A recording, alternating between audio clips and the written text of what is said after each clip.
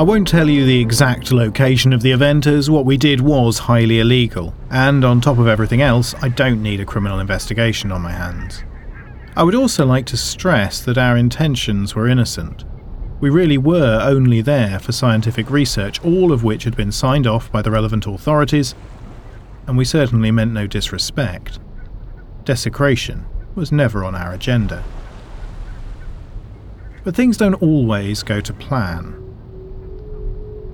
Since the sunken wreck was a designated war grave, it is completely closed to tourism and off-limits to morbid thrill-seeking. Permission is required to study it, and even then, only from the outside. No living person is allowed inside that ship. I had been part of the project for some time. The control rooms were located on a floating platform above the wreck, and our primary purpose was to investigate the ship and its overall condition, and if possible, to determine the integrity of the vessel itself. There was still fuel in there, and if there were going to be any leaks, we needed to know. A marine biologist and a military historian from the local university had been piggybacked onto our investigation for good measure. We had completely mapped the external surface using sonar and had had some success sending small rovers into the first 2 decks. We didn't expect to find too much in those floors due to the sediment build-up, and the oxygen levels were high enough to have destroyed anything organic that could be there. The pictures and videos we got back largely resembled a ship-shaped reef, crustaceans, plants, and the occasional fish. There was nothing to suggest that humans had ever lived there, and only the square rooms and doorways gave it away. The lower portion, decks 3 and below, could be a different ballgame though. It was believed that the oxygen levels were lower down there, and there could possibly be less sediment too. Maybe we could find something more interesting. Unfortunately, the first rovers we tried to send that low proved to be problematic. We had to release the cables ourselves, making it difficult to get them out again as the wires had a tendency to get caught up. Our solution to this was a new robot with a self-winding cable. Though piloted from above, this little guy travelled along under its own steam, winding and unwinding as necessary, and was much more reliable. An expensive, but very welcome addition to the team. Before the incident, we had sent the rover in on 2 occasions and had made some decent headway. The video it sent back was exciting: clothes hanging on hooks that would never have survived on the upper decks, paper with the writing still legible. For the first time, this relic actually looked like a ship rather than a strange museum, a place where sailors had lived and died. We were in the control room, watching the screen. The rover was drifting slowly through what looked like a mess hall. We could make out the tops of tables above the sediment which artificially raised the ship's floor. A few still had ceramic plates on them. Alan, the rover's operator, shook his head in wonder. "Crazy," he murmured. "You almost expect to see people sitting there eating." Lena, in the chair next to him, gave a of agreement, her head resting in her hand as she watched the feed. "Just think," she said, "no one has seen this for 70 years. She looked up at me. "Do you think we're likely to see any remains?" Now generally that was a subject we tried to avoid, but on these lower decks it was a more pertinent question than on previous missions. "I doubt it," I said. "The sediment has probably buried anything that's left. And if we did find anything, we'd drift right on past. We were there to document the ship, not bodies." On the screen, a doorway grew closer. Lena looked down at the map on the desk in front of her. "Well, this corridor leads down to one of the fuel tanks. There's also an officer's cabin off to the side." "Okay," I said. "Alan, if you can get in there, take a quick look in the cabin first. Take a sample of the sediment for Catherine, and then we'll check the tank." Catherine was a marine biologist interested in the kind of life forms that we might find in such a low-oxygen environment. She appeared at that moment with a tray of tea for all of us and grinned at me. "You bring me stuff, I bring you stuff." And she placed the tray down and looked at the screen. "Nice." The rover moved gently through the doorway of the cabin, its flashlight moving slowly over the contents inside, the tops of cupboards, a bed, a sink. "Oh my goodness," gasped Catherine. "Did you see that? The light reflected there? Is that a mirror?" Alan piloted the rover closer to the sink and up. Catherine was right. There was a mirror hanging over the sink, and it was miraculously still clean enough, at least in a few places, to see a reflection of our little robot. "Take a look at yourself, buddy," grinned Alan. We all smiled at the image, and then all flinched. "What was that?" said Lena. I wasn't sure, but it looked like either the flashlight had briefly flickered off, or something had passed in front of it. I hesitated for a moment, but nothing else appeared on the screen.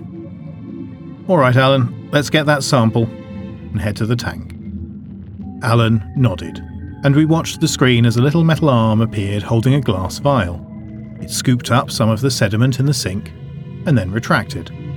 The rover turned slowly and began its journey back to the door. And then, with a little jerk, it stopped moving.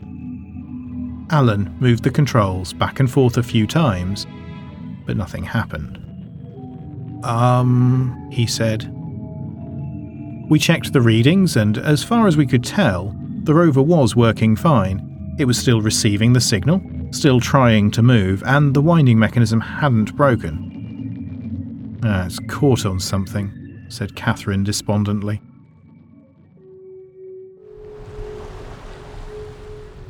After that, there was a lot of discussion. The law was clear. We couldn't go in after it. But "My position is this," said Lena. "Ethically, we're not doing anything wrong.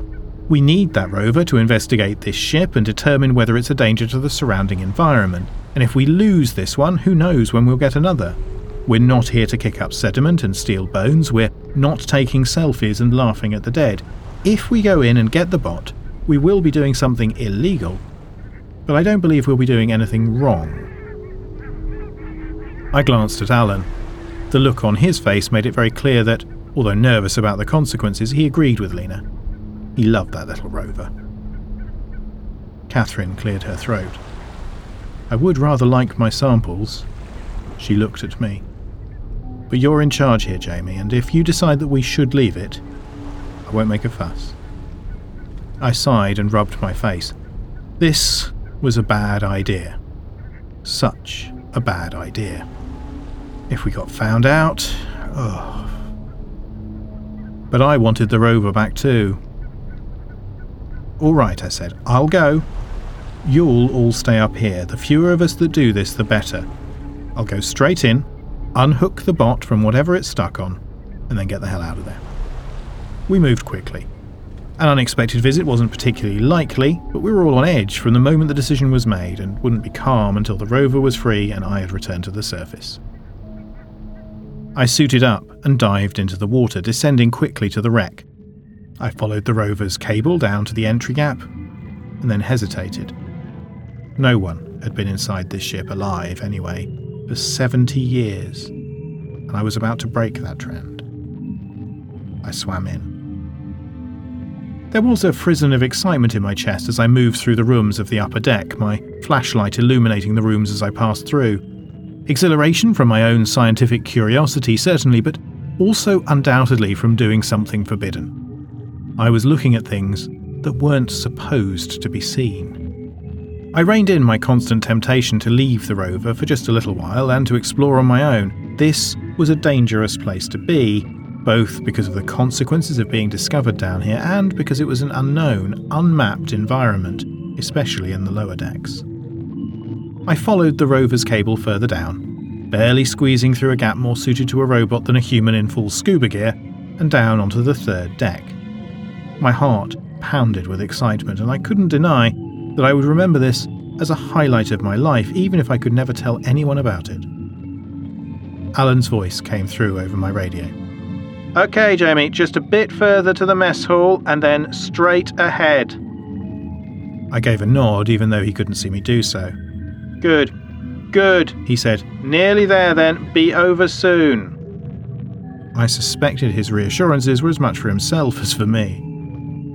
I swam onwards through the hall, the gentle movement of my fins causing the sediment to swirl lazily up behind me, and I kept one hand loosely wrapped around the cable in case my vision became obscured. I paused as I approached the officer's cabin. The fuel tank was just down the way, I could get there and back faster than the rover could. Would it be so bad if I just went and took a look? Oh, stop it, I told myself. Free the rover and get out. Damage limitation. I moved tentatively into the room. The rover was a few feet away from the sink, its light shining up at the ceiling. Whatever had caught it had caused it to tip backwards somewhat.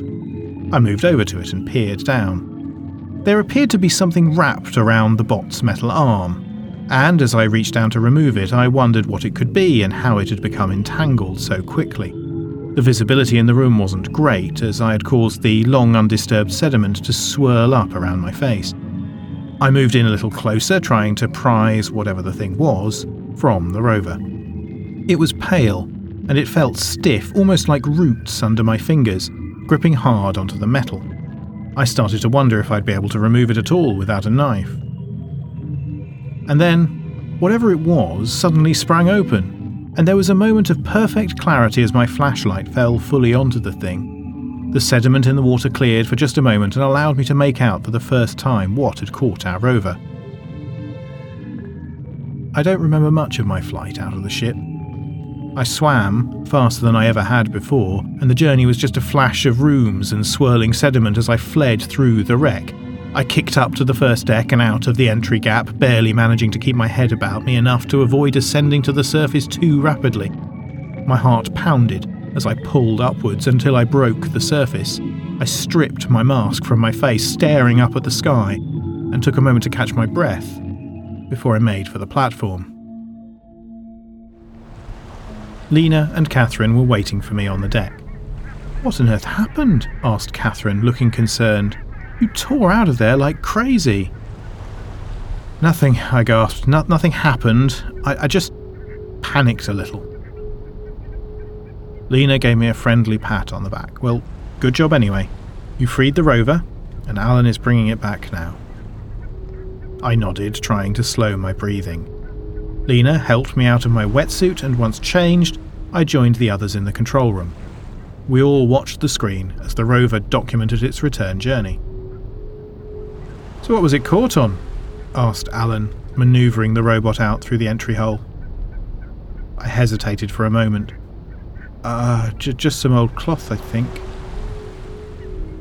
Alan nodded, then glanced at the others. "So no harm done, guys," he said. "Why don't we keep this little adventure to ourselves, yeah?" Lena and Catherine agreed with enthusiasm. Our little secret. I nodded, saying nothing. They didn't need to tell me not to talk about my illegal journey into a designated war grave, where I wasn't supposed to be, to free a trapped rover, or the sight of the cold, dead hand that gripped it.